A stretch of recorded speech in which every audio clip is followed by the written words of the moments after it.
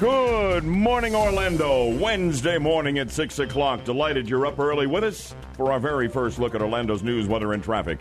Coming right here, right now for you on News Radio 102.5 WFLA. I'm Bud Hettinger, and look who's back. Miss Fat and Sassy herself. Good to see you, Deb. Thank you, Bud. I'm Deborah Roberts. Our top stories this morning. Florida leads in the number of law officers killed in the line of duty, and the government falls short of a family reunification deadline. We'll have the details coming up in 1 minute. And have you heard what Trump just did at the NATO summit? Oh my, you're about to. Stay tuned. It's next on Good Morning Orlando. And good Wednesday morning. It's 6:02 on News Radio 102.5. Unfortunately, Florida is way out in front in a grim statistic so far this year. Craig Floyd is with the National Law Enforcement Officers Memorial Fund. Florida does lead the nation in officer fatalities during the first half of 2018 with 7 law enforcement deaths out of a total nationwide of 73.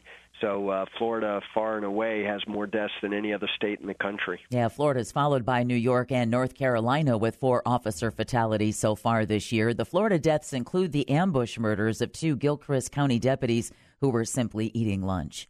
This news brought to you by Trusco Bank, Florida's hometown bank. Meanwhile, a police officer is recovering after being wounded during a shooting in Miami-Dade County. It happened late last night in Hialeah. According to Local 10 News, authorities say the suspect has been shot and killed. The injured officer was treated and released after being airlifted to Jackson Memorial Hospital's Ryder Trauma Center. The Trump administration is missing a deadline to reunite about 100 migrant children with their parents. Officials say 38 children have been reunited with their families. U.S. District Judge Dana Sabra has concluded that 63 of that group of about 100 kids had to be returned by yesterday, noting the other cases were more complicated. He said that any failure in the effort must be documented by Thursday and discussed the following day in court. He said the deadline and the June 26 deadline for reunifying the 3,000 other kids are, quote, firm deadlines, not aspirational goals, end quote. The death of an employee at Walt Disney World is blamed on an industrial accident. Orange County Sheriff's deputies responded to a 911 call on Monday morning and found 33-year-old Juan Alberto Ojeda unconscious near Disney's Pop Century Resort. He was later pronounced dead at the scene. Deputies say Ojeda was working on a utility vehicle at a maintenance facility that somehow moved and landed on top of him. Out west, firefighters are making progress against the massive wildfire in Northern California. The county fire northwest of Sacramento is 75% contained and should be fully contained by Thursday. The fire has burned over 90,000 acres and has burned at least 20 buildings since it started last month.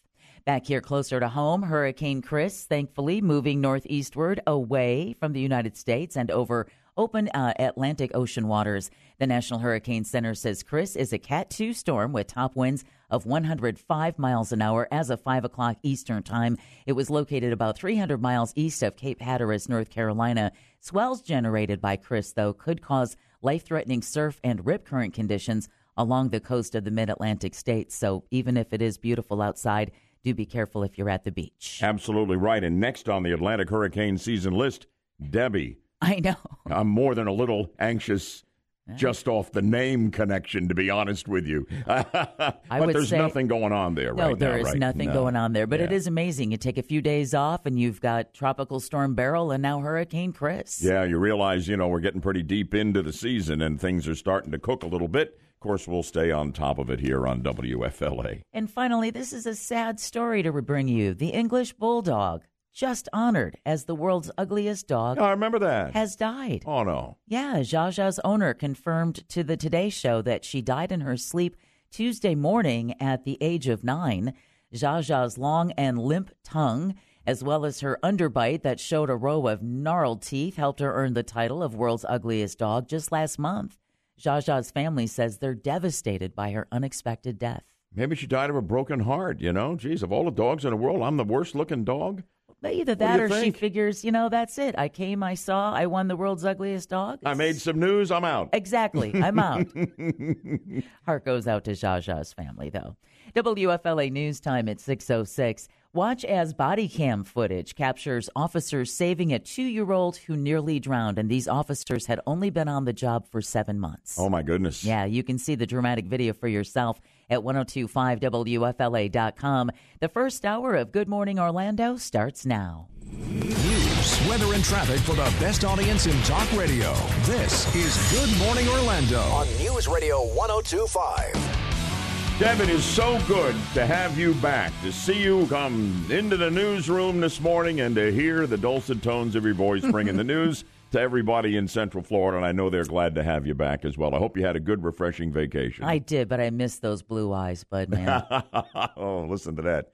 She must want something. A little extra time for a news segment, maybe. No. Well, okay. Deb, thanks. You're We'll catch you at the welcome. bottom of the hour whenever the news breaks, and there's big news out of the NATO summit before it ever actually has begun. That's coming right up. Don't miss this. This is really something, all authored, of course, by President Trump, as we catch up with a Trump trip in a moment, tying our 3 hours together, all together. The best in the business, our executive producer, Yaffee, taking your calls, the voice you will hear when you want to get in on the conversation. Stephanie, 407-916-5400. Our text line, never busy, open at 23680 anytime, but standard message and data rates apply there.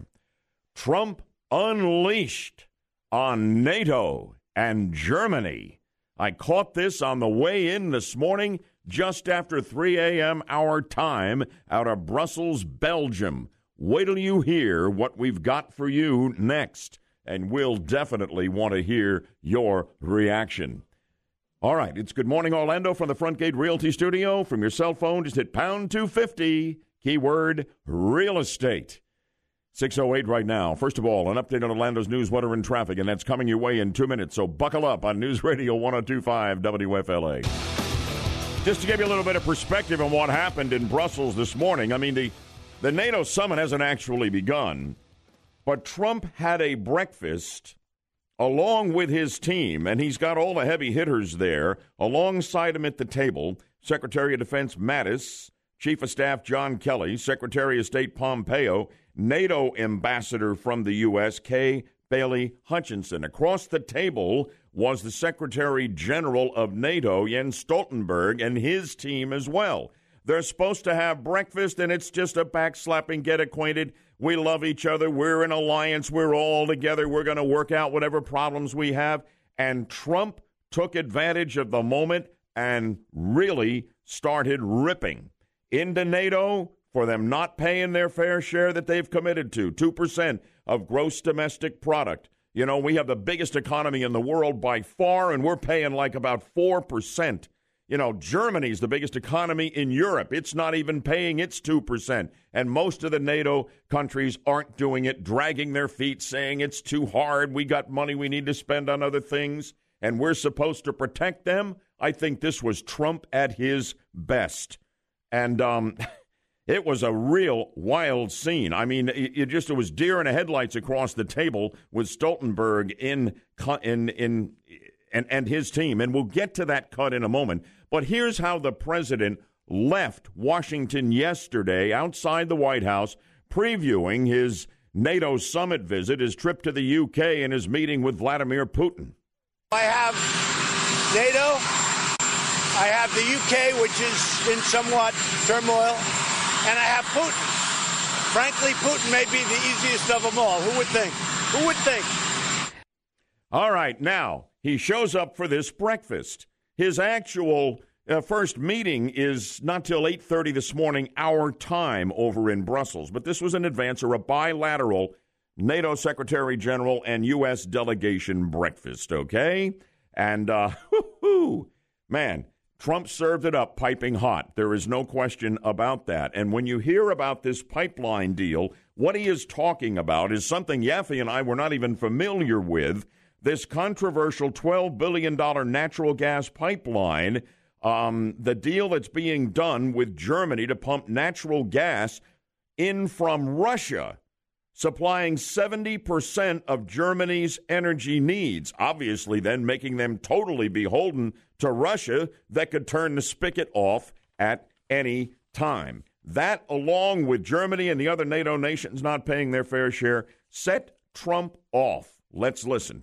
I think it's very sad when Germany makes a massive oil and gas deal with Russia, where you're supposed to be guarding against Russia, and Germany goes out and pays billions and billions of dollars a year to Russia.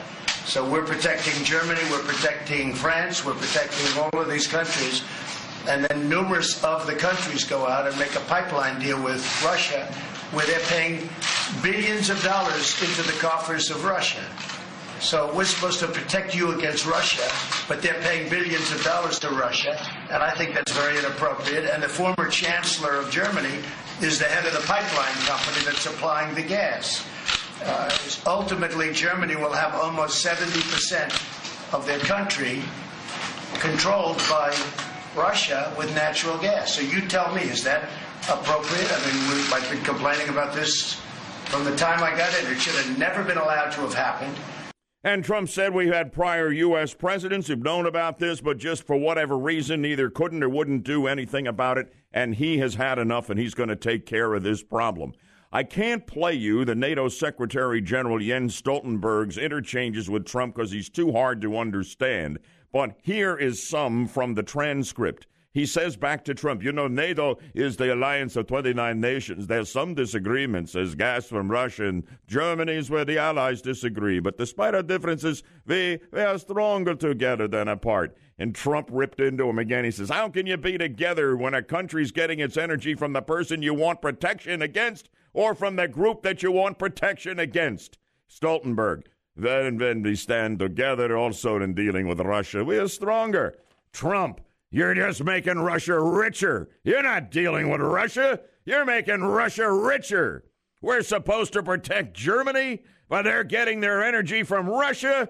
Explain that, Mr. Secretary General. It can't be explained. I'm on fire for the Trump trip. This is like at the beginning of a heavyweight boxing match. You know there's going to be fireworks, but one fighter comes out into the center of the ring and punches the other in the nose while the referee's giving him the layout for the bout. That's what this was like, and it was classic. Unbelievable. Your reaction to all you have heard. Are you with me? I'm on fire. I'm on the Trump train. We're talking Trump trip. What a start. 407-916-5400. Text me at 23680. Standard message and data rates apply there, but who cares? You know you want to weigh in on this, right? Trump at the NATO summit in Brussels, Belgium this morning at a breakfast with the Secretary General of NATO, taking it to the alliance and taking it to Germany before the summit has ever even formally begun. Here's Kevin weighing in and reacting from Melbourne. Good morning, Kevin. Morning, Bud. What do you think? As you read that transcript, I just had to laugh. I was just like, wow, this is so refreshing to have a president like President Trump who tells it like it is, and he's not afraid to tell them the truth and also to stand up for our country. And we haven't had that in a long time from any of our past presidents. So you voted for Trump, I gather, and you're glad you did. Oh, yeah, absolutely. Good having you definitely. with us, Kevin. Thank you very much. Yaffee, that's quite something, considering it was at a preliminary bilateral breakfast before the summit even begins, and he just wasn't going to sit there, and do the formal nice talk, to show Trump the world how unified we are, Right. One thing that was really interesting, too, is the NATO leaders gave Trump credit, gave his leadership credit for these other countries starting to spend a little bit more on their defense. He did. He was schmoozing him up front. Yeah. Because I think what he was trying to do was defuse him. Yeah, it didn't work. No, that didn't work. He doesn't put up with any nonsense. He does not nonsense. He doesn't suffer fools. Immediately after I caught this cut on Sirius Radio on my Lincoln, okay, driving in here this morning. And so I looked at the clock and I knew what time it was, and that's how you and I found the sound cut we just played. And it's they went back to CNN after that, and immediately they jumped in. Look at this. He's going to go make nice with Putin, who's our enemy. Trump calls him a competitor, but he's clearly not an ally. That's coming here. And now look what he's doing. He's ruffling the feathers again of our allies, our precious teammates in the NATO alliance to stand against the old Soviet Union. And now Putin's Russia and saying, look what he's doing. What he's trying to do is strengthen this alliance and make this alliance what it needs to be and what they have all committed for it to be. And it means you pay your fair share, that we don't float the whole boat. It's not post-World War II by 5 or 10 years when Europe was on its back economically, and we had to do that. It's time, long time after all these years, for you to pay your share. And Germany, the hypocrisy, the duplicity of doing a $12 billion pipeline deal with Russia and becoming dependent on Russia while you turn around and say, Trump, you need to back the alliance. You know, we're not paying our fair share, but Trump, you can't blow this thing up. I think it was great. And a lot of presidents in the past have complained about them not paying their fair share, but none of them have pushed as hard as Trump has. Yeah, Trump, by the way, after the cameras left the room from that bilateral breakfast this morning, I got a quote here from Trump, and here it is. The cameras left the room. The president assured reporters his tough tone will encourage NATO members to pony up, that I have great confidence they'll spend more. But he absolutely embarrassed, humiliated, and called out the richest nation in Europe within the NATO alliance, Germany. I can't wait till Merkel shows up this morning. Yeah, I'm curious how they'll respond. Oh, man. High theater across the pond, and we brought it to you here as breaking news, and we'll reconnect with it later on this morning. And when the first meeting happens at 8:30, we're going to have our eyes on that as we're continuing the show, of course, till 9 o'clock. Stick around, and as I said earlier, buckle up.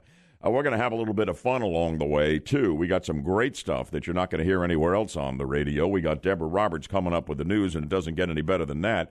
Back from vacation, Deborah Roberts bringing us the news at the bottom of the hour. Florida leading the nation, but not in a category where we want to be number one. Huh, Deb? Yeah, definitely not, Bud. We lead the nation. The number of law officers killed in the line of duty so far this year, we've already lost 7 officers. That's according to Craig Floyd with the National Law Enforcement Officers Memorial Fund, which has released its mid-year tally. You had one that died of a job-related illness during a training exercise. 3 were shot and killed. 1 struck and killed along the roadway, and 2 died in auto crashes. Florida lost 8 law officers all of last year. The 7 who have died so far this year are Corrections Officer Tawana Marin, Daytona Beach Police Officer Thomas Coulter, Highlands County Deputy William Gentry Jr., Lance Whitaker with the Jacksonville Sheriff's Office, Gilchrist County Sheriff Sergeant Noel Ramirez, and Deputy Taylor Lindsay, who were ambushed as they ate lunch at a Chinese restaurant, and Brevard County Deputy Kevin Stanton. This news brought to you by Trusco Bank, Florida's hometown bank. A lifetime ban on pet ownership imposed in Volusia County on a homeless man who beat and kicked his dog to death is reportedly going to be lifted. On Monday, 53-year-old Dean Sullivan pleaded guilty to misdemeanor animal cruelty, and a circuit judge granted the prosecution's request for the lifetime ban, plus 240 days in the county jail. The ban is permitted under Ponce's Law, which is named after a Labrador Retriever puppy that was beaten to death in Ponce Inlet. However, that law doesn't take effect until October 1st, and the Daytona Beach News-Journal reports that Sullivan's public defender and the state attorney's office have since agreed to remove that ban. If you've always wanted to gig a gator, it's time. Tammy Sapp at the Florida Wildlife Commission says there are so many alligators out there that the commission has decided to issue 1,313 additional licenses. Yeah. We've revised our management objectives so that we could address this healthy, thriving alligator population in Florida. So in the interest of public safety, our intent is to reduce the population of this sustainable resource in areas where people and alligators are most likely to come in contact. Yeah, you can apply for a gator tag at your local tax collector's office or over the internet at gooutdoorsflorida.com. When you were away, I got into another harangue. This is just a drop in the bucket. We got to cut that population down and not by a couple of thousand. Anyway, I'm digressed. Back to you, Deb. Yeah, you do. And and a snake and its owner are grounded after trying to board a plane at Miami International Airport on Sunday. Alert TSA agents detected an organic mass inside a computer hard drive that was inside a bag checked for a flight to Barbados. Turns out that mass was a live ball python. Oh, Lord. Which was turned over to U.S. Fish and Wildlife. The TSA says the passenger who tried to sneak the snake onto the plane will be fined. Don't get me on another critter hunting harangue. Yeah, I know. Oh, man, they're right at the top of the list with the gators. Oh, look at that. It's time. You can get these stories and more at 1025WFLA.com. The first hour of Good Morning Orlando continues now with Gina Cervetti and the Bloomberg Business Report. Nobody tweaks the Budman like my partner, the Devmeister. Yeah, you got me going. You know all the buttons, don't you? Yes, I do. All right. It's good to have a goal. Let's bring in Gina Cervetti live from the Bloomberg Newsroom in New York City with the Daily Bloomberg Business Report. From us all, good Wednesday morning to you, Gina. Good Wednesday morning, Bud. Futures are down. What's going on? Oh, it's all about trade this morning. We've got the Dow futures down 209 points, tracking global markets into the red after the U.S. issued a list of $200 billion more in Chinese goods targeted for tariffs, and China vowed to retaliate. This is reminding investors that the trade war is still there, even though earnings season coming up is expected to be one of the best in a decade. And before the big announcement on these latest proposed tariffs, we had stocks rising yesterday. The Dow jumped 143 to 24,920. The S&P was up almost 10, or just about 0.4% to 2794. The Nasdaq tacked on 3 points and closed at 7759. And the Bloomberg Orlando Index was down about 0.3%. As we reported earlier in the hour, President Trump's over at the NATO summit putting some real heat on him there. He's been putting some heat on one of the top drug makers, and apparently it's made some kind of a difference with Pfizer, right? Mm-hmm. Pfizer has agreed to delay planned price hikes for certain drugs after President Trump launched an attack on the company, saying it should be ashamed of the move, the planned hikes. Pfizer says it will put off the price increases that took effect on July 1st in order to give President Trump a chance to work on his blueprint to change health care. Another Facebook privacy breach, and this one's going to cost him some money. What's the story there, Gina? Well, Facebook is facing a fine of $664,000 by the UK's privacy regulator after the social network giant failed to prevent key user data falling into the hands of a political consultancy. This is related to Cambridge Analytica. May not seem like a lot of money for a company of Facebook's size and heft, but it was the maximum penalty allowed under laws at the time of the incident. The tech giant is accused of not properly protecting the user data and not sharing how your data was harvested by others. Gina, you began with issues related to trade and tariffs. Let's end there if we can right now. Apparently the price of those cheap TVs out of China is about to go up. What do you know? Well, it could under some of these latest proposed tariffs. TVs with names like Hisense or TCL from China have long been the go-to for bargain hunters scouring Best Buy for deals, but this could change. Nestled among the thousands of knickknacks, paraphernalia, and foodstuffs targeted in this next U.S. salvo of tariffs are components essential to TVs and displays. And depending on the scope of the tariffs, even South Korean rival Samsung could be forced to consider a shift here, since it has a large production base in China. Very interesting as always. Great having you with us for the Daily Bloomberg Business Report. Everybody waits for it. Can't wait to have you on the show tomorrow at 6:35. Until then, Gina, be well. Have a great day. Thank you, Bud. You too. Okay, coming up, you take a look at something that you read or you see and you say, I have that nagging feeling this isn't going to end well. I'm having that feeling now about the new trend in after-work entertainment. Axe throwing in Orlando. Right after we update Orlando's news, weather, and traffic in 2 minutes on News Radio 1025 WFLA. There is a trend in entertainment and eateries called axe throwing. It was big in Canada. Now it's caught on around the rest of the country, and an axe-throwing joint is going to open on Robinson Street in downtown Orlando, we're told. The Epic Axe Throwing business. It's called Epic Axe Throwing. It's going to be on East Robinson Street, going to open in August, okay? I mean, it's part of a nationwide trend of opening places where customers throw sharpened axes at blocks of wood. So they stick in the block of wood, and you score points. It's kind of throwing darts, or it's along the lines of target shooting with a gun, that sort of thing. How is this going to work out? I put it under the category of things that will not end well. I'm really concerned about this. There's a different version of it down in Fort Lauderdale. And what's different is this. In Orlando, they say they're not going to be selling any alcohol. That sounds like a good thing, but I don't know how you're going to attract enough business after work, that sort of thing. Come on over and wind down if you got an axe to grind with the boss at work. You know, why don't you come on down here and throw some axes and work it out? Are you going to attract enough people if they can't get a drink when they go there? In Fort Lauderdale, they're going to be serving beer and wine. That sounds like it's good for business, but it sounds to me like we're going to wind up with a higher body count than we are in Orlando. How is this going to work? This is amazing. At Epic Axes, we're told they'll supply you with a double-bladed axe, and there are 12 lanes that apparently are kind of like fenced off from another.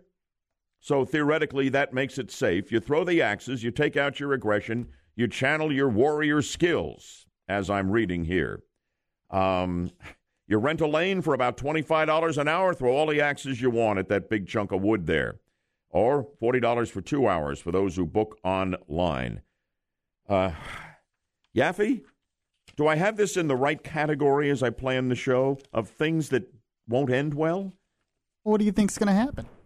I think you're going to find that you're going to get some people who've had a very bad day at work or have some other axe to grind in their lives.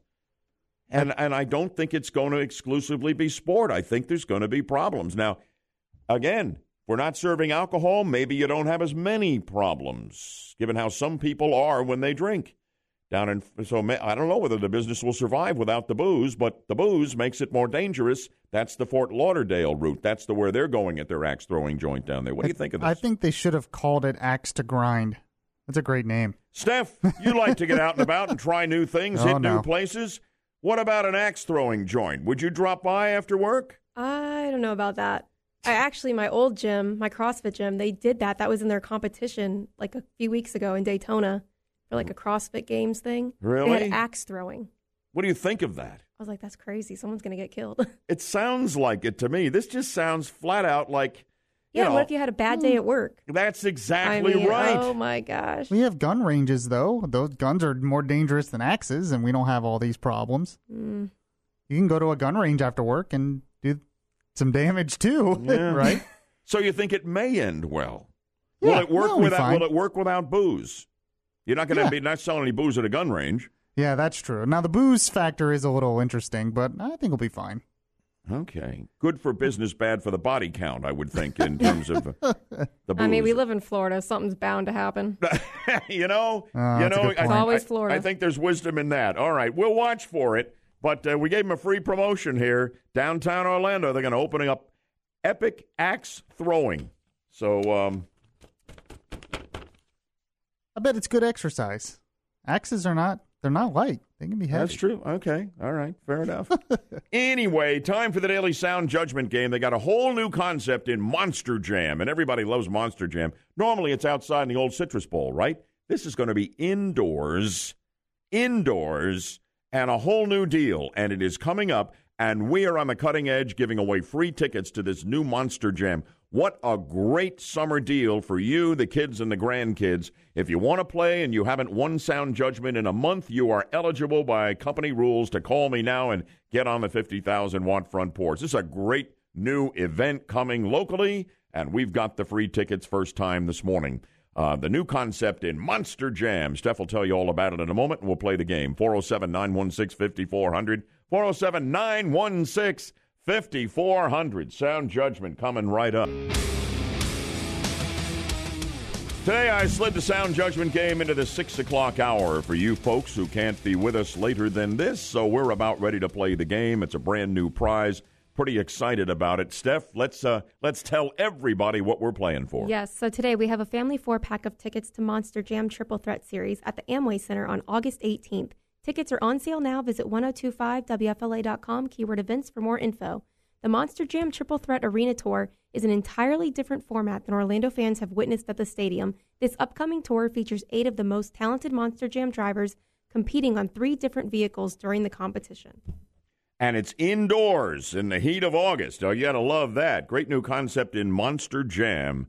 and that will be at the Amway Center. And you're going with your kids, your grandkids. We got a family 4-pack for you, and here we go. Are you ready? It is July 11th on the calendar, and on this very date, 30 years ago, in 1988, then businessman Donald Trump was hired as an advisor by a sports superstar. Fast forward to the 2016 presidential campaign and listen to the sound of the same famous athlete explaining why he's backed Trump for president. Then use your sound judgment to name this Trump supporter who once hired Trump as his advisor. Let's try something new. We tried Obama, right? Time for a change, so we got to change. So now let's try something new. Right. Let's run America like a business, yeah. But no colors matters. Everybody, whoever could do the job gets the job. Recognize that voice? Sounds unlike any other. An athlete unlike any other. And he hired Trump 30 years ago today as his advisor. Who was that? Line 1, you're first up. Hey, was it Magic Johnson? No, but thanks for trying. 407-916-5400. Grab the open line. You can win. Line 2, who was that? I don't know. Thanks for trying. Very famous, very controversial athlete. 407-916-5400. He's got that little voice, right? He's a great big guy, but he has this little teeny voice. Don't you know who this is? I can't believe these people don't know who I am. I said, I'm a legend. I'm a sports legend. I was one of the greatest of all time. Who is that? Line 3. Go ahead. Michael Jordan. No, not Michael Jordan. He'd punch you in the nose if you thought he sounded like that. You're on to something, though. The first name is right. Who is that? Line 4. Hired Mike Trump. Tyson. Say it again. Mike Tyson. You're absolutely right. You're a winner. I mean, I'm glad somebody finally recognized my voice. You know, I mean, it's really hard for me sitting here and nobody knows who I am. It's awful. Congratulations on winning our sound judgment game. You're going to that Monster Jam thing. I hope you're excited about that. I am. Yeah. What's your first name? Robert. Yeah? Where do you live, Robert? I may come over and punch you in the nose there, you know. No, maybe I shouldn't give the answer. All right, just tell me what town. I don't know the streets and all of that. I don't have time for that stuff. I'm much too busy. From St. Cloud. All right, with St. Cloud. What kind of name is that? What is that, St. Cloud? You got clouds over there? Does the sun ever shine down there? Jeez, give me a break, will you? All right, listen, you're going to Monster Jam. I'm tired of this. I don't want to talk to you anymore, all right? I appreciate it. And I'm giving a microphone back to Bud. I'm going to put you on hold. You talk to Stephanie, all right? She's a sweetheart. You're going to love her, all right? Thank you. All right, don't go away. And congratulations, you won at Monster Jam. But take this. This is stupid. I'm not doing it anymore. Oh, jeez, Mike. Ho! Yaffee, he threw a right at me there. Good thing my cat-like reflexes, I was able to dodge it. I'm okay. We can do the rest of the show.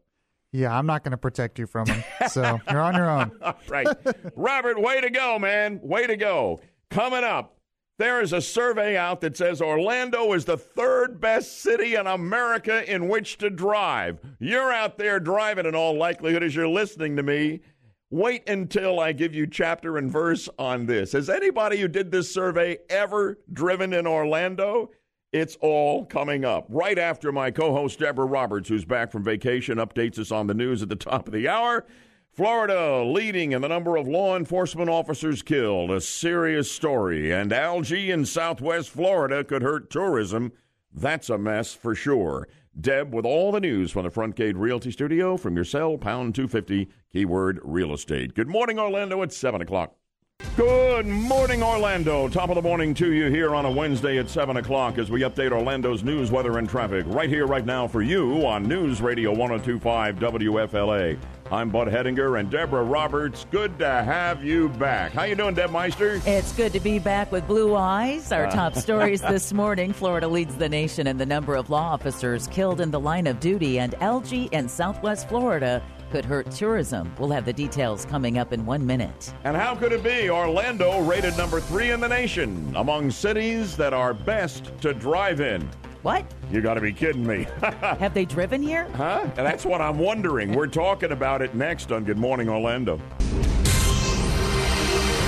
Good Wednesday morning at 7:04 on News Radio 102.5. So far, not so good this year as Florida leads the country in deaths of law officers in the line of duty during the first half of 2018 with 7. Perhaps the most outrageous act of violence committed against law enforcement occurred in Gilchrist County, where two sheriff's deputy and a sergeant were shot and killed in an ambush attack while eating at a restaurant. Yeah, Craig Floyd with the National Law Enforcement Officers Memorial Fund says 8 law officers died in Florida during all of last year. Of course, one death is one too many.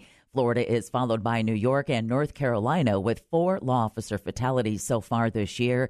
This news brought to you by Trusco Bank, Florida's hometown bank. That's really disturbing, isn't it? I mean, we're a big state with a big population, but to lead the country here, you know, over states like New York, California, Texas. Yeah. I mean, I was shocked to see that we lead the country. Yeah, and we remember well a couple of those deaths here in Central Florida. We reported on them, and our hearts still ache. Yes, absolutely. State officials say a Daytona Beach roller coaster was going too fast when it derailed last month. Florida Agriculture Commissioner Adam Putnam said an investigation also found evidence that the sandblaster had derailed on a previous occasion. Engineers said proper repairs at that time could have prevented the June 14th derailment. If you remember, the accident caused 2 riders to fall 17 feet to the ground and injured 7 others. Yeah, they brought it to Daytona back in 2013, as we reported. It's a 40-year-old coaster that's had a checkered history with safety wherever it has moved around the country. Yeah, it absolutely has. In fact, there was one time last year where the state had put out a cease order. Do not use this ride. Yeah. So how it was running last month, God only knows. Yeah, more questions need to be answered. Algae growing in Southwest Florida waterways is causing concern for those who make their living on the water. The owner of Cape Coral's all-around boat rental says he's already hearing from people who are worried about the health effects of the algae. A woman who lives on her boat at Sweetwater Landing Marina tells NBC2 she's seeing other owners put their boats up for sale. In the meantime, the head of the Everglades Foundation is calling on the White House to support construction of a $1.4 billion reservoir south of Lake Okeechobee. Foundation President Eric Eichenberg says this is one of those now or never moments for dealing with that toxic algae from Lake Okeechobee. We need the White House to approve the Everglades project immediately so that the United States Senate can include the reservoir in the upcoming Water Resources Development Act. Otherwise, Florida is going to be faced with another 2 to 3 years of toxic algae and continued bureaucratic delay. Eichenberg says there's too much at stake to ignore the problem any longer. To that end, Senator Marco Rubio has issued a statement saying that the Office of Management and Budget has approved the reservoir project. And finally, MGM is pulling the plug on a collection of wines inspired by The Handmaid's Tale. The wine inspired by the very popular Hulu series was publicized Tuesday and received swift condemnation from social media. Some called the tie-in tone deaf, with the description of one wine saying it was reminiscent of a character stripped of her freedom who has to use her feminine wiles to stay in control. The wines were pulled by the end of the day. What do you think? Tone deaf. Absolutely tone deaf. I think so. Yeah. WFLA News Time at 7:07, and you can read about the NFL Players Union filing a grievance over the new national anthem policy. You can get the details at 1025wfla.com. The second hour of Good Morning Orlando starts now. News, weather, and traffic for the best audience in talk radio. This is Good Morning Orlando on News Radio 1025. We're prying open the Budman's Believe It or Not file, and wait till you see what pops out. A national survey that rates Orlando as the third best city to drive in. As folks laugh their heads off on I-4. You're either going to be laughing or pounding the steering wheel or doing both simultaneously. You don't want to miss this. I'll break down the survey. It's coming right up here on Good Morning Orlando from the Front Gate Realty Studio. From your cell, pound 250, keyword real estate. Going to have a word from Deb here in a moment, followed by an update for you on Orlando's news, weather, and traffic. Stay with us. That's all in 2 minutes on News Radio 1025 WFLA. So you're out there fighting the battle on I-4, the highways and byways all across Central Florida within the sound of our voices. It's why we bring you traffic along with the weather every 10 minutes to try to get you through the morning commute, which can be an absolute nightmare. followed by its ugly cousin, the evening commute. If I were to ask you, among the 100 largest cities in America, where you would rate Orlando in terms of a city to drive in, would you rate it close to the top, close to number one, close to the bottom, number 100? Where would you rate Orlando based on your experience? Some of you have driven here your entire driving lives. Others have lived in other places and have some perspective on that as a result. I will tell you that Wallet Hub, which does surveys of all kinds across the country, finds that Orlando is the third best city in America to drive in. I just about fell off my office chair prepping the show when I saw the results of this. I will get into it in a moment in detail. And we almost could have been number one if we were a little stronger in one other category. I mean, this is just the most bizarre finding to me based on my experience in driving in and around Orlando for the last 30-plus years. What's your reaction to that? Wallet Hub, by the way, I think they need to get out of the survey business. Maybe this is just all about getting hits for their website, but they're basically a personal finance website, and they're based up in Washington, D.C. Maybe they don't have anybody who's ever driven a road in Orlando, or I-4 much less. And they bill themselves as a personal finance social network with a focus on reviews for financial advisors. But they do surveys on all kinds of stuff. And in terms of deciding the best and worst cities in which to drive, and by the way, where would you place Orlando? And do you have an idea based on your experience, if you drive around this country, used to live in other places, where the best or worst place might be? 407-916-5400, 407-916-5400. What's your reaction to Orlando being number 3? Does that comport and with your experience on the roads? 407-916-5400. Join me. And the text line 23680, standard message and data rates apply there. They have 4 categories and rankings, and then they average it all out, okay? Cost of ownership and maintenance, traffic and infrastructure, safety, and accessibility of vehicle maintenance, okay? I'll give you more on these categories in a moment, but I will tell you that based on all of this, Orlando is rated number 3. We're number 8 in cost of ownership and maintenance, number 3 in traffic and infrastructure. More on that in a moment. Number 83 in safety. That's our lowest. Number 4 in accessibility of vehicle maintenance, okay? Number 1 city, best to drive in, Raleigh, North Carolina, followed by Corpus Christi, followed by us, followed by Greensboro, North Carolina, followed by Plano, Texas. Jacksonville, among Florida cities, is next best at 9th. Tampa's 10th. Miami's down at 74th.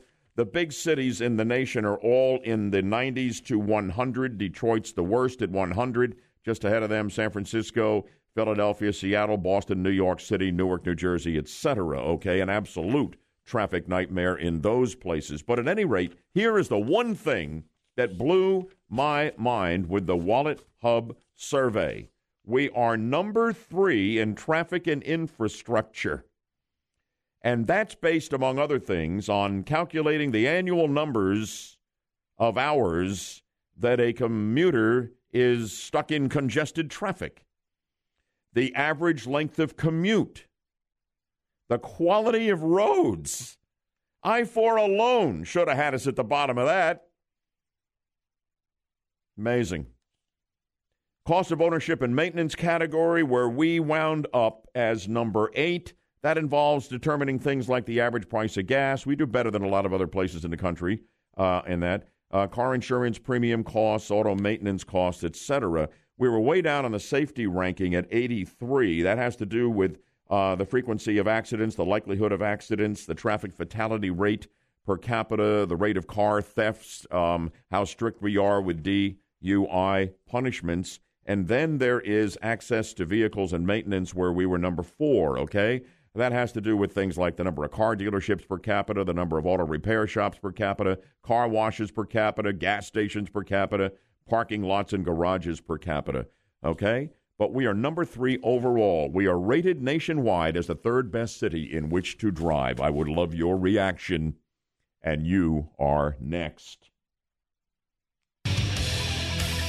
This nationwide survey by WalletHub.com finds Orlando the 3rd best city in America in which to drive. And I've laid it all out for you. It's from the Budman's Believe It or Not file based on my driving experience here. We're nowhere near the top.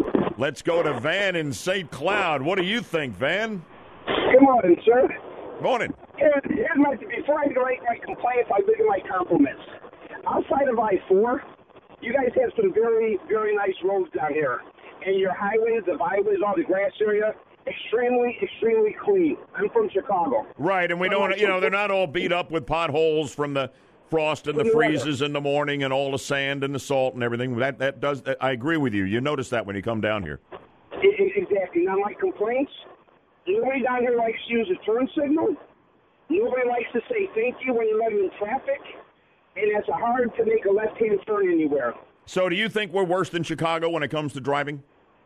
Yes. Thank you. Appreciate it. I'll bet you're not alone. Let's go to Dave in Mount Dora. What do you think, Dave? Well, Bud, I spent last year driving through 38 states from here to California and Oregon, throughout the Midwest and New England. I got to tell you, when I came back to my home state of Florida, I found the rudest, most aggressive drivers here in Florida. I mean, the wild lane changes, the speed limit excesses, people just going crazy. And then you have the old folks who get in the left lane and they should be in the right lane. And they're coming up I-4 from Tampa, and they've had the turn signal on since St. Petersburg. That'll drive you crazy. Right, and they take, 5 miles to make that right turn into the parking lot. But really, they are the aggressive drivers who do improper lane changes and cut you off. It is a huge problem. By the way, Chicago's 91 on the survey. 90, it's close to the bottom. Yaffee, Steph, get in on this before we check the text line and go back to the phones briefly. Yeah, I would have to agree with these callers. The biggest problem with driving here is the other drivers, but there are some really nice roads, the toll roads. We complain that we have to pay for them, but you go on like the 429 or the 417, they're some of the nicest roads in the country. So I think that might be part of the reason why we're higher on the list. I just don't see how we wind up number 3 in the midst of the I-4 project, okay? Now, I mean, that is the number one artery, and it's the worst road in America. It's rated as the deadliest highway in the country. Now, Steph, it's interesting. You're with us in Central Florida now, but you grew up outside Washington. They're rated number 90. We're rated number 3. What do you think? Yeah, I don't get that at all. Traffic and just driving up there is horrible. Well, they're 90th. They're bad. But we're rated the 3rd best? Oh, no. I don't see how we could be at all. Neither do I. At all. I wonder about Tony in Orlando. Tony, what do you think about this Wallet Hub survey? We're number 3 of the best cities to drive in. I think whoever made this survey up is doing a lot of heavy drugs. You drive a cab, don't you? Yes, I drive a cab. First of all, you took the words out of my mouth. I-4 was ranked the deadliest highway in America. Yeah. Has anybody ever driven on Sand Lake Road? Going through Dr. Phillips area, bumper to bumper, lights don't work together. Mm-hmm. Has anybody driven on Cimarron Boulevard from the airport into Castleberry? Every light goes against each other. Are they crazy? If I had your job, a cabbie, my blood pressure would be off the charts. I can't even think who would make this survey up. Maybe they never drove in Orlando, or they're doing some good drugs. I don't know. I think you may be right. Thank you. I got to move on. Joe, quickly out of Titusville. We're number 3 of the best cities to drive in, Orlando. Does that work for you, Joe? Well, sort of, in a way. Okay. The infrastructure, the roads themselves are much better than pretty much everywhere else. The ice and snow just tears up roads. Right, I agree with that. And as far as having access to repair shops, that might be so. I don't know. What I find horrible in Florida is that you have all these people with different driving styles coming from different countries, different areas. Yep. Now, that drives me crazy. Yeah, and you throw the tourists into the mix, and it's a nightmare. I agree. Great conversation. Appreciate it. We're number 3. Give me a break. You're on the 50,000-watt front porch in the Wednesday edition to Good Morning Orlando, or right about at the halfway mark right now. Much to come. Deborah Roberts back from vacation now, particularly for those of you just joining us to get you up to date on the news. Deb? Yeah, and Florida leads the nation in a grim statistic, Bud. According to the National Law Enforcement Officers Memorial Fund, there were 7 officer fatalities in Florida during the first half of 2018. The Memorial Fund's Craig Floyd says that's the most in the country and nearly 10% of the nationwide total. 7 officers killed in Florida already in the first half of this year, compared to 8 who died in the line of duty in all of 2017. So that certainly is not good news for the state of Florida and the officers serving there. Yeah, the number of dead includes the murders of 2 deputies in Gilchrist County who were ambushed in April as they were eating lunch. This news brought to you by Trustco Bank, Florida's hometown bank. Well, another summertime day in Florida where we're going to feel like we're sitting on the surface of the sun. So It's good news that 7-Eleven is handing out free Slurpees today to celebrate its 91st birthday. And it's on the calendar. Exactly. America's largest convenience store chain will be giving away small Slurpees from 11 a.m. to 7 p.m. to note its namesake day, as you just mentioned, Bud, July 11th or 7-Eleven. Yeah. About 9 million frozen drinks are expected to be doled out by the end of the day, but there's no word on how many brain freezes are expected. I'm good for at least 2, even on a small Slurpee, because I love them so much I can't drink them slowly, and I pay for it. Is that like the worst feeling in the world? It really. Where do you get it? Yeah. I get it like alongside my side of my nose. Where do you get yours? Same. And you know how to combat it, they say? Put your Slurpee up against your wrist. Really? That's how they say will stop a brain freeze. Really? Where were you 30 years ago when I had my first Slurpee? Jeez, are you kidding? Usually if I drink water, it'll go away. Okay, there you go. Where do you get the brain freeze pain? Same area. How about you, Steph? Where do you get that? Everybody gets it in a different place, you know? Can be in your eye, could be in your throat, could be in the roof of your mouth, could be in your nose. That's where I get it. Where do you get a brain freeze? Like my pain? head. Wait a minute, the whole head? Yeah. No kidding. Yeah. Big time brain freeze. Okay, you need to back off on the Slurpees there. Your head's going to explode. Anyway, go ahead, Deb. Well, a Florida man is facing DUI charges despite telling cops he wasn't drinking and driving. He was only drinking at stop signs and red lights. While he was stopped, so not guilty, officer. Florida. Earl Stevens was arrested last month in Vero Beach after a woman at a McDonald's drive-thru reported someone kept driving into the back of her car. Police say he was drinking from a bottle of Jim Beam. When police told the 69-year-old to get out of the car, he complied. He also left the car in drive, according to the police report. Another Florida driving news. Oh, man. We're not sure what's in the water in South Florida these days, but it's causing some pretty crazy things on the highways. Just 2 weeks after a man was seen clinging to the hood of a car driven by his ex-girlfriend on I-95, a similar incident was spotted Tuesday afternoon. We got another hood surfer, they're calling him now. Yes, Local 10 News says a viewer sent in video of what appears to be a man on the hood of a speeding car heading southbound on I-95, and the viewer said the van he was traveling in was going 65 miles an hour, and the car in question was going much faster. A trooper for the Florida Highway Patrol says they were contacted about the incident and that the vehicle and the man were last seen traveling towards Miami Beach. However, FHP is not investigating the incident because no one was able to provide a license plate number. So there's no way to catch the guy. Hops off the hood, and there's nothing you can do. It's crazy. It's crazy. How dangerous would that be? This guy's going, he has to be going 75 or 80 because it's a superhighway and he's passing everybody on the video. I've seen it. I mean, if anybody just taps the brakes, you come sliding off that and you are roadkill. Which is amazing that the guy last month was able to hang on to the speeding car while he was also on the phone with 911. Man, that is bizarre. Isn't that bizarre stuff? Sure is, yeah. Welcome to Florida, but we're number 3 on the list of the best cities in the country to drive in. Yeah, Woo-hoo! You that heard was it here fun. first. We had great calls on that. All right, Deb, great to have you back from vacation. Thank you very much. She'll be back with more news when it breaks and top of the hour as well. Yaffee and I are going to take you on a journey into future world. The future is now from some amazing technology, or for some amazing technology, enabling us to see through walls. Oh, no. How is this going to be used? Not good. Or abused? No. Okay? Buckle up. To Future World we go. You don't want to miss it. It is coming up next, right after we update Orlando's news, weather, and traffic for you. And I'll do that here in 2 minutes on News Radio 102.5 WFLA.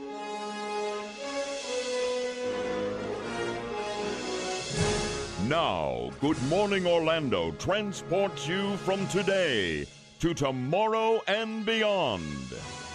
Prepare to be amazed as you enter Future World.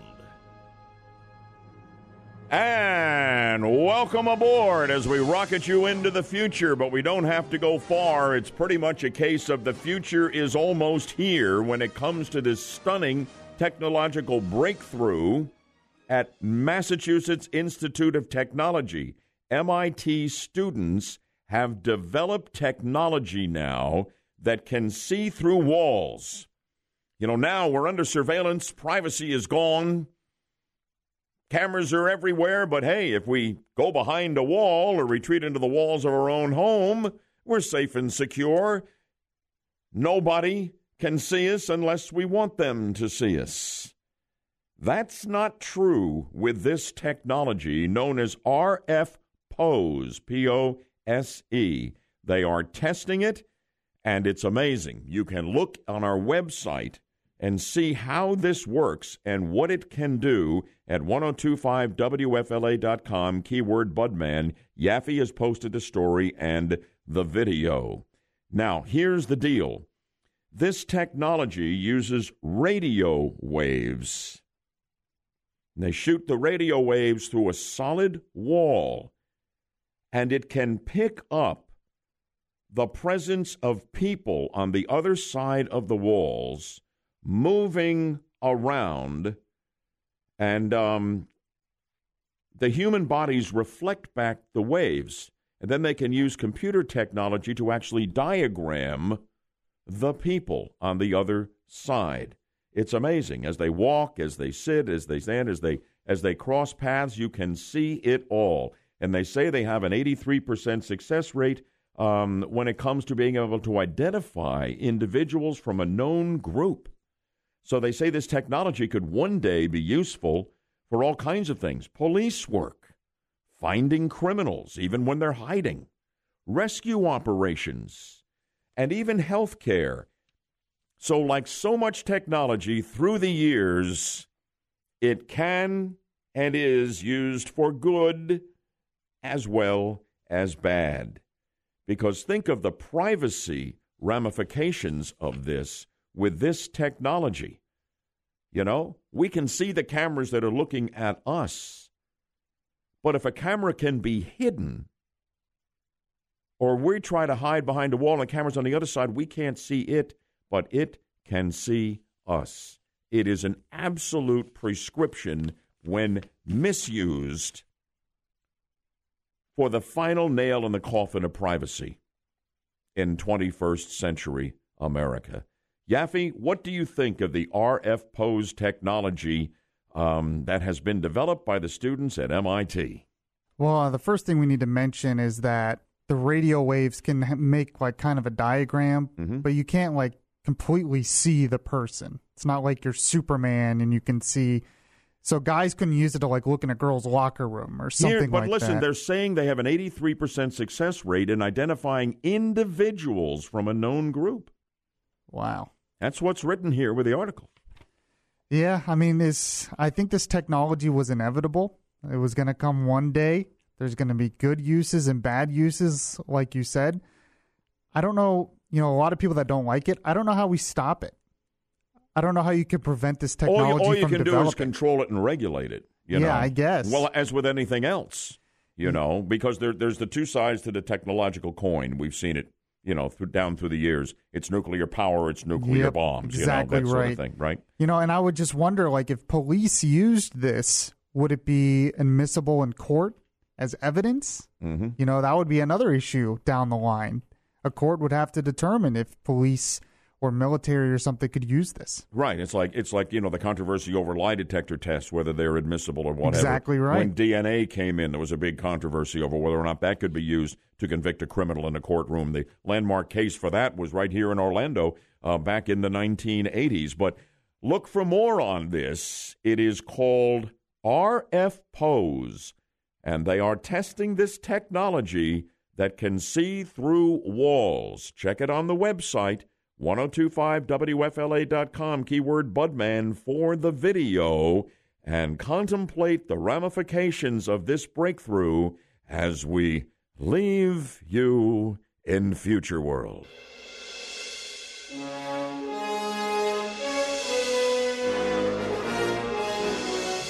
We invite you to journey with us next time into Future World, where the wonders of tomorrow are revealed today.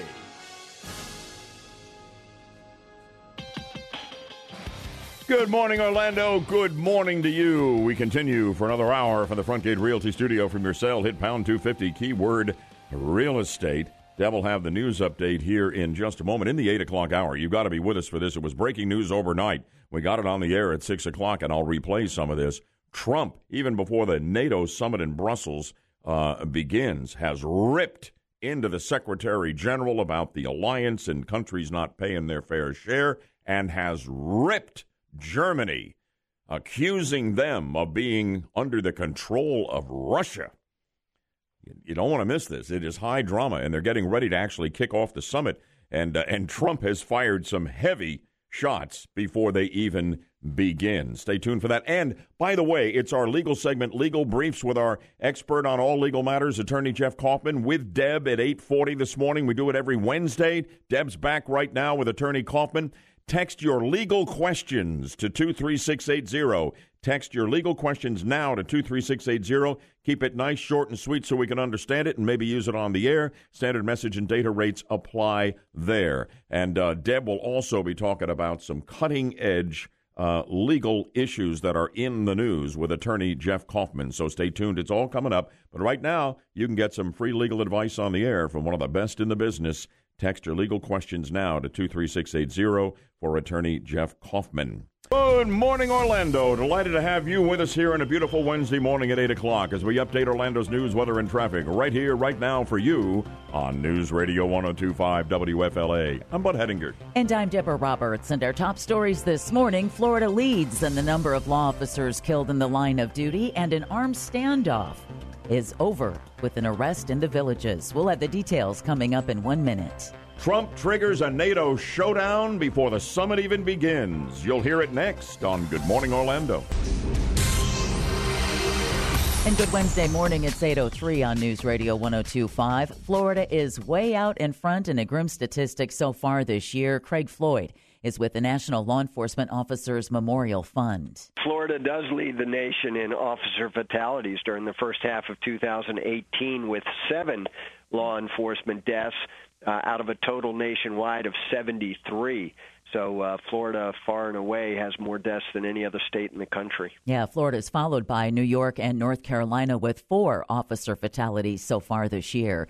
This news brought to you by Trusco Bank, Florida's hometown bank. Meanwhile, a barricade situation is over in the Villages. An armed man was taken into custody after a standoff in a home, followed by a brief chase. A sheriff's office spokesman says their suspect, identified as Brian Davis, gave up after the chase and shots were fired into his vehicle. We did apprehend a suspect just in the Lake County in a field off of Micro Racetrack Road, and he's in custody. He's uninjured, and none of the deputies were injured. The suspect is a former employee of the Belglade Country Club, and police believe he robbed the place overnight and then ran to the house before driving a car out of the home's garage and leading deputies on the brief chase. Deputies say Davis was taken into custody without incident after that standoff. An Illinois park officer is on desk duty today after a viral video shows him standing by while a woman was harassed over a shirt showing the Puerto Rican flag. The video shows a man telling the woman she shouldn't be wearing that shirt in America and asks if she's an American citizen. She asks the officer for help, but the officer doesn't appear to respond. Later, more officers showed up, and the man who confronted the woman was arrested.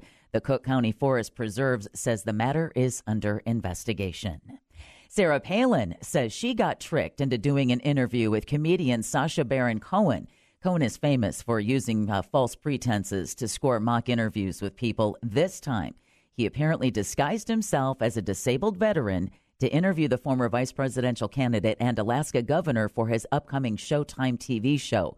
Palin said she flew from Alaska to Washington, D.C. for what she thought was a legitimate historical documentary and called Cohen's humor sick, evil, and exploitive. And there are calls now for that show to be canceled, I think, by CBS. But I don't know how Sarah Palin got snookered by Sacha Cohen on this because he's been up to this stuff for a long time. I know, but then at the same time, you think about it, you had a prankster who was able to get the president on the phone on Air Force One. Yeah, that's true. Yeah. Mm-hmm. They're out there. Take a lot of phone calls, a lot of messages. Yeah, it's an interesting point. An Israeli woman is hospitalized in Florida after a tragic, freaky ziplining accident that killed her husband. Oh, my goodness. Schiff Fankin and her husband, Egel Tishman, were on a honeymoon cruise and decided to go ziplining. It's one of these side trips that you can book on your cruise at an extra charge. Everybody does that when they go to these tropical ports of call. And we have a lot of zipline attractions here in Florida. Yes, we do. Well, they decided to go ziplining on the island of Roatan, which is part of Honduras. Now, unfortunately, Tishman got stuck. And Fankin didn't know it when she started her run. Oh, no. And they collided. Oh, boy. Tishman died while Fankin is dealing with serious injuries. Oh, my goodness. What an awful story that is. On a honeymoon cruise. Ooh. That's just horrible. And finally, we're getting our first look at the proposed new home of the Tampa Bay Rays in Tampa's Ybor City neighborhood. The team's Melanie Len says the stadium will, quote, bring the outside in with a fully enclosed translucent roof and sliding glass exterior walls. Bring the outside in, and that's one of the most exciting things that we're doing about this project. We're bringing the outside in and celebrating our natural environment under a fixed translucent roof. It'll be limited to just over 28,000 fixed seats. Boy, that's small for Major League Baseball. Exactly. The Rays says that will make it the most intimate ballpark in Major League Baseball. Mm-hmm. Still Still to be determined, though, who's going to pay for Tampa Bay Rays ballpark, which is expected to cost nearly $900 million. Oh, they haven't got that little item nailed down yet? Build it Might and be then, nice. Build it and then we'll worry about who's going to pay the price tag. I'll tell you one thing. It was going to be in Ybor City. If you're talking about a baseball fan, if you're in Central Florida, the Orlando area, a lot closer than going all the way to St. Petersburg to watch the Rays at the Trop. Which is a nightmare right now. Just to get through traffic to get there by the time the game starts. Yeah, it's a battle. That would be better. We'll see how this plays out. The pictures of that thing, very futuristic. Interesting. Oh, yeah. Translucent roof. Pretty cool. Yep. WFLA News Time, it's 8:08, and you can watch as body cam footage captures officers saving a 2-year-old girl who nearly drowned, and they had only been on the force for 7 months. See it for yourself at 1025WFLA.com. The third hour of Good Morning Orlando starts now. From News Radio 1025, this is Good Morning Orlando. We're going to get into Trump ripping NATO and Germany at the summit in Brussels before it even begins. It was breaking news overnight. If you're just joining us, sit tight. You're going to want to hear this. But, Deb, you have your very popular Legal Brief segment with attorney Jeff Kaufman coming up here. He'll be live in the studio with you at 8:40 this morning. What's the focus? Well, what we're going to talk about is I want to ask, how do you become a judge? Of course, with the president's nominee for the Supreme Court, it got me thinking there aren't exactly classes you can take to become a judge. So how does an attorney become a judge and ascend all the way to our nation's highest court? Terrific. And then I also wanted to ask about a defense agreement that is part of an agreement that's going on with Michael Cohen that's going to drastically change once his new lead counsel takes over. So I'm going to ask about that. But listener questions is what I really want to get to. And I have a really great question that someone asked on patents. How do folks address their legal questions to Legal Briefs? It's real easy. Just text us to 23680. Standard message and data rates do apply, but it's a great opportunity for you to get free legal advice from the only personal injury attorney who is licensed in 18 states. So text it to us to 23680, and we'll take your questions right off the top. Legal Briefs with Deb and attorney Kaufman coming up in exactly 30 minutes. Don't miss it. It's a weekly must-hear on Good Morning Orlando. Another word from Deb coming right up, and then we'll get to the NATO summit, and the president has triggered a showdown with Germany and the NATO alliance before they even actually have begun the summit meeting. That's ahead, along with an update for you, of course, on Orlando's news, weather, and traffic. I'll have that in 2 minutes on News Radio 1025 WFLA. Before we get to that pre-NATO summit showdown in Brussels that broke overnight our time, let's listen to the president departing for the summit meeting with the alliance overseas. Trump at the White House yesterday. I have NATO. I have the UK, which is in somewhat turmoil. And I have Putin. Frankly, Putin may be the easiest of them all. Who would think? Who would think? So just now, the leaders of the 29 nations are gathering for the welcoming ceremonies to kick off the NATO summit. But earlier this morning, there was a bilateral breakfast. Trump and his team and the Secretary General of NATO, Jens Stoltenberg, okay? And it was just supposed to be a friendly get acquainted here and, we're all together in the alliance and it's a wonderful thing at NATO. And all of a sudden, Trump wouldn't have any of the schmooze job, and he came out swinging. And his big problem is this.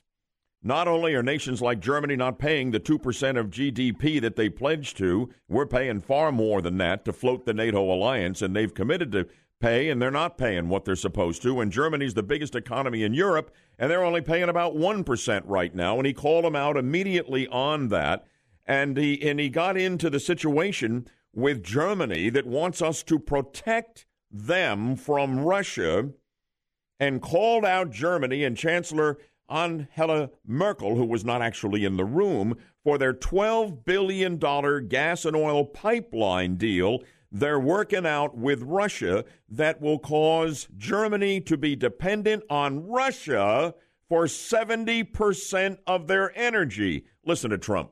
I think it's very sad when Germany makes a massive oil and gas deal with Russia, where you're supposed to be guarding against Russia, and Germany goes out and pays billions and billions of dollars a year to Russia. So we're protecting Germany, we're protecting France, we're protecting all of these countries, and then numerous of the countries go out and make a pipeline deal with Russia, where they're paying billions of dollars into the coffers of Russia. So we're supposed to protect you against Russia, but they're paying billions of dollars to Russia, and I think that's very inappropriate. And the former chancellor of Germany is the head of the pipeline company that's supplying the gas.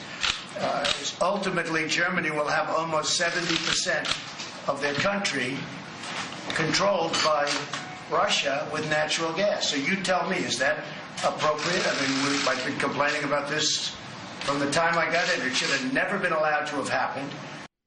And he said, prior presidents have known about this, but really haven't made an effort to do anything about it, and he is going to take care of the problem. The current chancellor, Angela Merkel, is pushing back, saying that her country is not totally controlled by Russia and that Germany makes its own independent decisions and policies.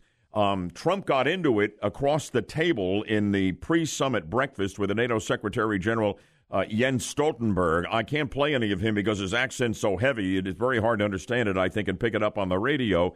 But Stoltenberg says, well, NATO is the alliance of 29 nations. There's some disagreements, and gas from Russia and Germany is where the allies disagree. But despite our differences, we're strong when we're all together, Mr. Trump. And Trump wouldn't buy it, saying, how can you be together when a country's getting its energy from the person you want protection against, Russia, or from the group that you want protection against?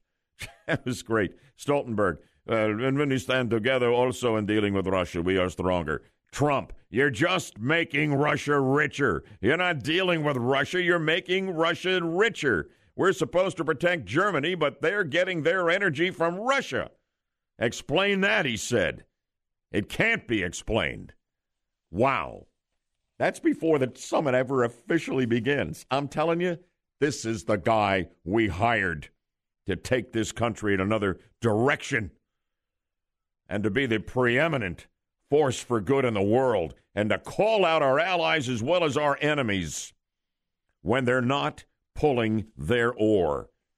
I'm telling you, I am on fire. I'm on the Trump train about the Trump trip. What's your reaction to what you have just heard? 407-916-5400. Text me at 23680.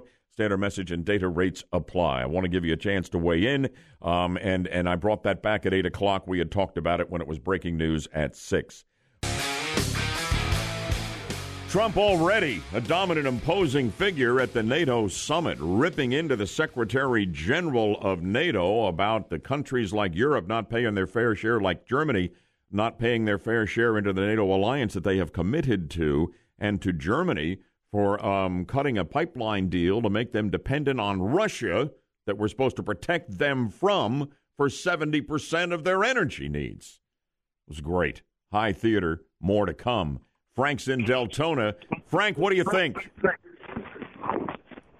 Frank, good morning. But let me tell you something. We got a real commander-in-chief, and we have somebody who's going to go ahead and look out for the United States and not for these other countries. Quite frankly, I think we should pull out of NATO. We don't need NATO anymore. It's outlived its usefulness. Or we should charge each one of these countries in gold for protecting their budget. All right. Well, that's interesting, Frank. I don't think we're going to pull out of NATO, but the president's going to insist. You know, we're not going to keep on paying the lion's share of this, far more than the 2% GDP that they're now required to pay, but most of them are not. And Germany's only paying 1%. They're the top economy in all of Europe, for crying out loud. We're not going to put up with that anymore. And the duplicity of Germany demanding that the United States play nice and protect and support the alliance and protect them against the threat of Russia when they've signed a deal or are in the process of doing it that will make them so energy dependent on Russia with that $12 billion pipeline. Think about it, Yaffee. Russia could just, get angry at them, turn the tap off. And that is a level of control that Trump is saying is intolerable for a member of the alliance to allow themselves to be in that position with Russia. This is going to get very, very interesting. That was just at a breakfast before the summit began. I wonder what would happen if the U.S. decided not to pay as much. If other countries are only paying 1%, 2% in defense. I mean, is it their overall defense spending or what we're spending into NATO? That's the problem. I mean, we're not going to cut our overall defense spending. No, I know we would not. But, I mean, we put in about, I think, 4% of GDP. Now, that's 4% of the biggest economy in the world, okay? Right, yeah. A gross domestic product here. And they're supposed to do, too. They signed off on that in 2014 before Trump was even president. Yep. Mm-hmm. And I mean, this is something, past presidents have complained about for a while. Yes. Some countries are contributing more. So Trump's making some progress, but he says it's not good enough. No. And I don't know. We may find out before the summit is over here. Trump just may say that's it for us. You'd never know. But I tell you what, I think he's going to get some action on some of this stuff. I think he's scared the pants off him over there this morning. And the Secretary General of NATO was rocked back on his heels at that breakfast. You could tell that. He said, I thought we were just going to share some ham and eggs, Mr. President, and he get on with this summit. We're all fans here, aren't we? Not exactly, unless you play the game right. That was great. Deb, wonderful to have you back today for vacation. You got legal briefs coming up with Attorney Kaufman, but first of all, let's get right into the news. Well, it's not good news because so far not so good as Florida leads the country in deaths of law officers in the line of duty during the first half of 2018 with 7. Perhaps the most outrageous act of violence committed against law enforcement occurred in Gilchrist County, where 2 sheriff's deputy and a sergeant were shot and killed in an ambush attack while eating at a restaurant. Craig Floyd with the National Law Enforcement Officers Memorial Fund says 8 law officers died in Florida during all of last year. Of course, one death is one too many. Florida is followed by New York and North Carolina with 4 law officer fatalities so far this year. This news brought to you by Trusco Bank, Florida's hometown bank. And from the bad news about our first responders, we go to the good news. When a Florida man on the Gulf Coast had a heart attack and couldn't finish his yard work, local first responders who brought him to the hospital stepped in to make sure that his lawn was completed ahead of a deadline set by his homeowners association. Big fine in the works, Yes. apparently, if he didn't get this done, and he was really uptight about it. Gene Work was laying sod on his property of his Bayonet Point home on Saturday with the help of his brother and his wife. As he was rushing to complete the yard, his wife says, quote, his biggest stress as our HOA date to finance a huge amount was getting closer, end quote. He suffered a heart attack. That is heavy, hard work, moving sod around. Yes, it is. And instead of worrying about his health, Gene, according to his wife's post on Facebook, was more concerned with the HOA's fine and was literally in and out of consciousness. He kept begging his wife, Melissa, to figure out the sod and have it put down because he didn't want it to go to waste and die. Mm-hmm. Gene's brother, who'd been working on the property, stayed behind to finish the job. He was planning to stay there until odd hours of the night to complete it. But in the middle of laying new rows of sod on the property, all of a sudden he hears huge trucks driving back down the road. Those vehicles turned out to be a Pasco County fire truck and an ambulance that had come back to the scene to aid him with the yard work. He says, quote, before he knows it, 7 firefighters and EMTs jumped out of those trucks, put on gloves, and said they came back because they knew Gene was in serious trouble. He wasn't going to be getting out of the hospital for weeks, and they didn't want his sod to die. This is awesome. Isn't that a great story? They helped even without knowing that Gene had to pawn his favorite gun in order to be able to afford the sod. Oh, man, he was in rough shape. They also helped without knowing that his wife, Melissa, is scheduled to undergo a bone marrow transplant in August. Oh, my goodness. Oh, my goodness. You know? Isn't that great? Yeah, it is great. And it is one of those stories that restores your faith, you know? Absolutely. In the essential goodness of most people. Absolutely. Knowing full well that they have other calls to go to. They're always working in the hot Florida sun. Mm-hmm. It's nice to have them show up. Fire truck and an ambulance, EMTs and firefighters jumping out to lay down a sick man's sod. Yeah. You say there's not enough good news. Deb works real hard to find it, and that's about as good as it gets. What's coming up on Legal Briefs with Attorney Kaufman? Well, we've got a very interesting question that was texted in by a listener, a patent question. Mm-hmm. We also invite you, there's still time to send your questions in to 23680. Also going to ask, how do you become a judge? We've been talking a lot about the president's Supreme Court nominee. Mm-hmm. Well, it's not like you can go to college to become a judge. So how does that first step happen? Good stuff, and more as well, and some Trump administration controversy, Michael Cohen and all of that. Yes. You're going to get into that, too? Yep. All right, Deb's coming up. Legal Briefs, you don't want to miss it. We do it once a week at 8:40 here with attorney Jeff Kaufman. And stay tuned. It's coming right up after I update you again on Orlando's news, weather, and traffic. And hang with me for that. It's coming your way in 2 minutes here on News Radio 102.5 WFLA. And 8:42 on a Wednesday morning means it's time for Legal Briefs with attorney Jeff Kaufman, nationally recognized personal injury attorney, the only one who is licensed in 18 states. Good Wednesday morning, Jeff. Thank you for coming back. Yeah, that seems like a lot. Yeah, it does seem like a lot. Yeah. I love mentioning the fact that you had the rules changed so that they won't allow other attorneys to rack up. New York had to change that rule. So. Did they really? I'm just glad I didn't have to take that bar, so we're good. Hey, and we're great because this way we get lots of great free legal advice from the only attorney who is licensed in 18 states. So with just a few minutes to go, let's jump in with both feet. Yesterday, of course, I know you were in talking with Bud and Mike about the new Supreme Court nominee, Brett Kavanaugh. And I wanted to ask you, how does one become a judge? You're an attorney. What would be the first step you would have to take to become a judge? Because there are no college courses for it, right? No, you could either get appointed, you could be elected. Like in Florida, most of the judges are elected. So you have to run just like you would for, Senate or county commissioner. It's the same thing. But it's not the same in every state. So some are appointed. Oh, I see. Okay, who does the appointing? Governor? It depends. It could be the governor. It could be a committee. I mean, for example, the Supreme Court, how it works out is the president gets a list, and then he goes, okay, this is the guy I'm putting forward. Then this person has to deal with the Senate and go through a bunch of hearings and everything else, and then it's a vote, and majority wins. Yeah, and I know Kavanaugh went through 3 years for his confirmation to the Federal Appeals Court, so he knows the confirmation process inside and out. But it's tough, and this is a really good judge, though. I mean, this is a guy who, really smart guy. In comparison to some of the clowns that they can send forward sometimes. So generally, it's something that after you become an attorney, your career trajectory just takes you to that place where there you decide that you want to pursue a judgeship. Yeah, if I want to, all federal judges are appointed. There's no election. So, this is, they put in hundreds of these guys, and depending on which political party is in charge, that's the political affiliation of those judges. So those guys are going to, that's why when you've heard the term forum shopping or judge shopping, they'll go to a judge that they know has certain political leanings and they'll file in his court.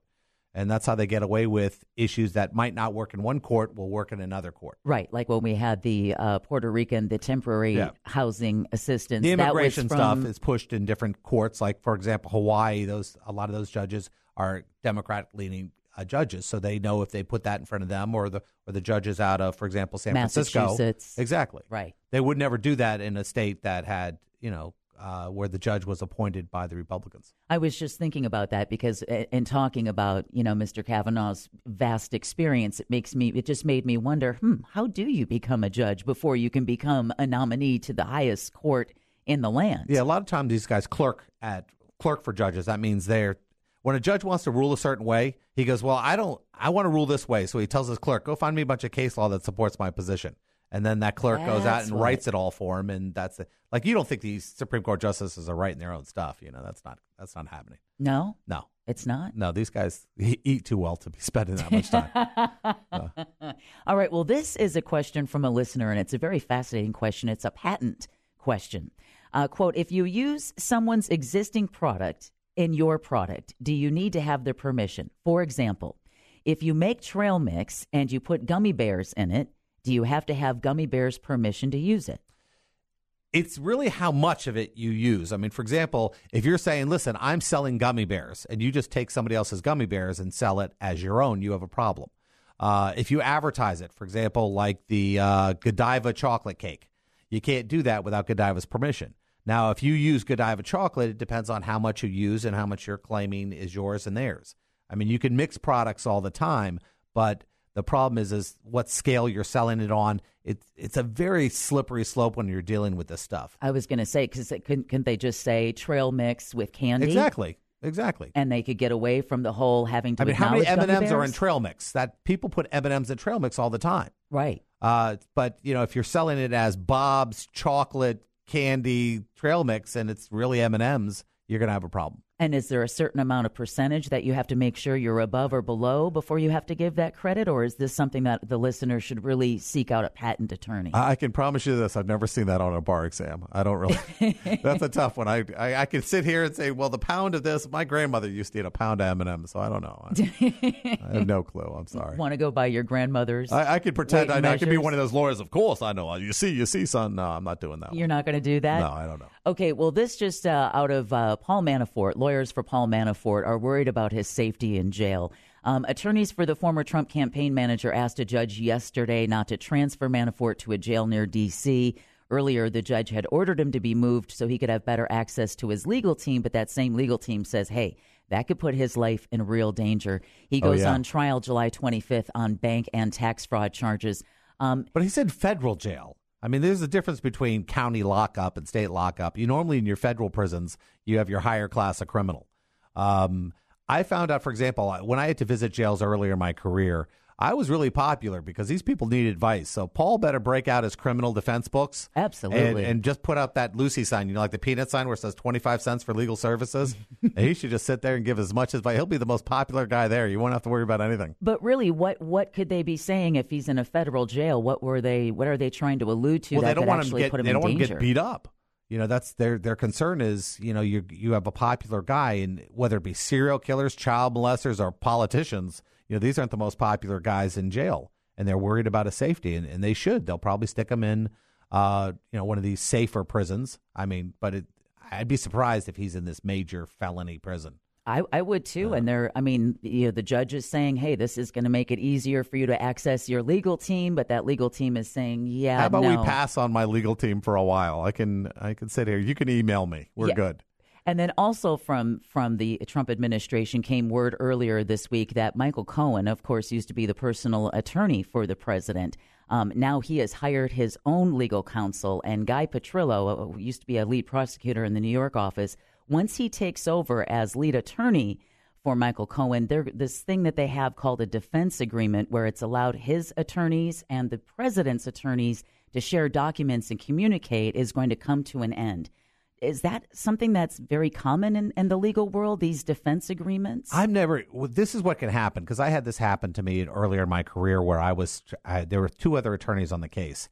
And before we went to trial, I was talking to one of the attorneys about what I had planned to do, and I was going to do this. It was going to be really tricky. It was going to be fun. I was going to pull this off. He went over to the other side and told them exactly what I was going to do. And I remember talking to my partner, Craig, about it. And he goes, no, that couldn't have happened. And it happened. And this guy had no duty to not disclose it. So that's why you have these agreements to make sure that one attorney doesn't sabotage another attorney. So that's because I'd never, ever heard of that kind of agreement before. I had no idea that kind of a deal could be made. I just remember the shock on my face because I was good. Did this guy just do that? And he came by. Oh, I didn't know I was supposed to do that. I said, you just screwed up my whole legal tactic here. Why would you do that? Yeah. And I realized it was for his own benefit and to kind of like to help out his own client. And I was going, okay. my naive young attorney self. Lesson never learned. happen again. I bet. Lesson never learned. happen again. Yeah. Well, listen, speaking of lessons and the things that you've learned in your career, one of the things that you say breaks your heart each and every time that you encounter it is a family member who's had another family member pass, and they didn't have a will or a power of attorney put in place, and now you're watching families dissolve into what we see so many times, so many arguments over, I'm supposed to get this, no, mom said I get this. So this is wills at a state. This is the problem. You have a duty in Florida. And I mean, you don't have a legal duty, but you have a duty for the people who are going to have to survive past you. We provide wills on our website at whenyouneedus.com. And even though we specialize in personal injury, the importance I learned is when my father passed was that, thank God he had a will. Thank God these things were written down. And people still wanted to fight, but by having these documents in place, you make sure that the people who are responsible for you afterwards, you make it easier for them. And why make things hard? It's going to be hard enough for them living without you. Right. Imagine having to make your decisions because you didn't make them. So on our site, they're free. It's a bare bones will. Also, we have a power of attorney, a living will, stuff like that. There's a video of me. I don't look great on it, but I shot it from my office, just letting people know this is how you do it. All right, and that's whenyouneedus.com. Absolutely. And that's also where they can get a hold of you for some more legal advice. And next week, I'm not going to be here, so you're going to have to make up the law on yourself, but don't pretend you're an attorney. It's a crime.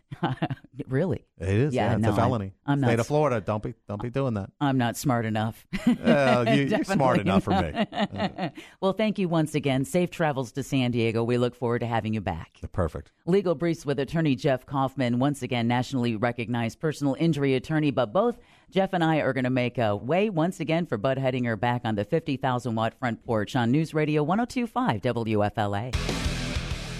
Yaffee. Of course, Lisa Page was having an affair with Peter Strzok, and they were texting back and forth during the campaign, and all of this has come to light, right? The message is there that is Trump going to become president? Oh, no, don't worry. We'll stop it, right. And Strzok's going to be testifying in open hearings tomorrow, but Page was supposed to be there today. I thought you got locked up if you didn't answer a congressional subpoena.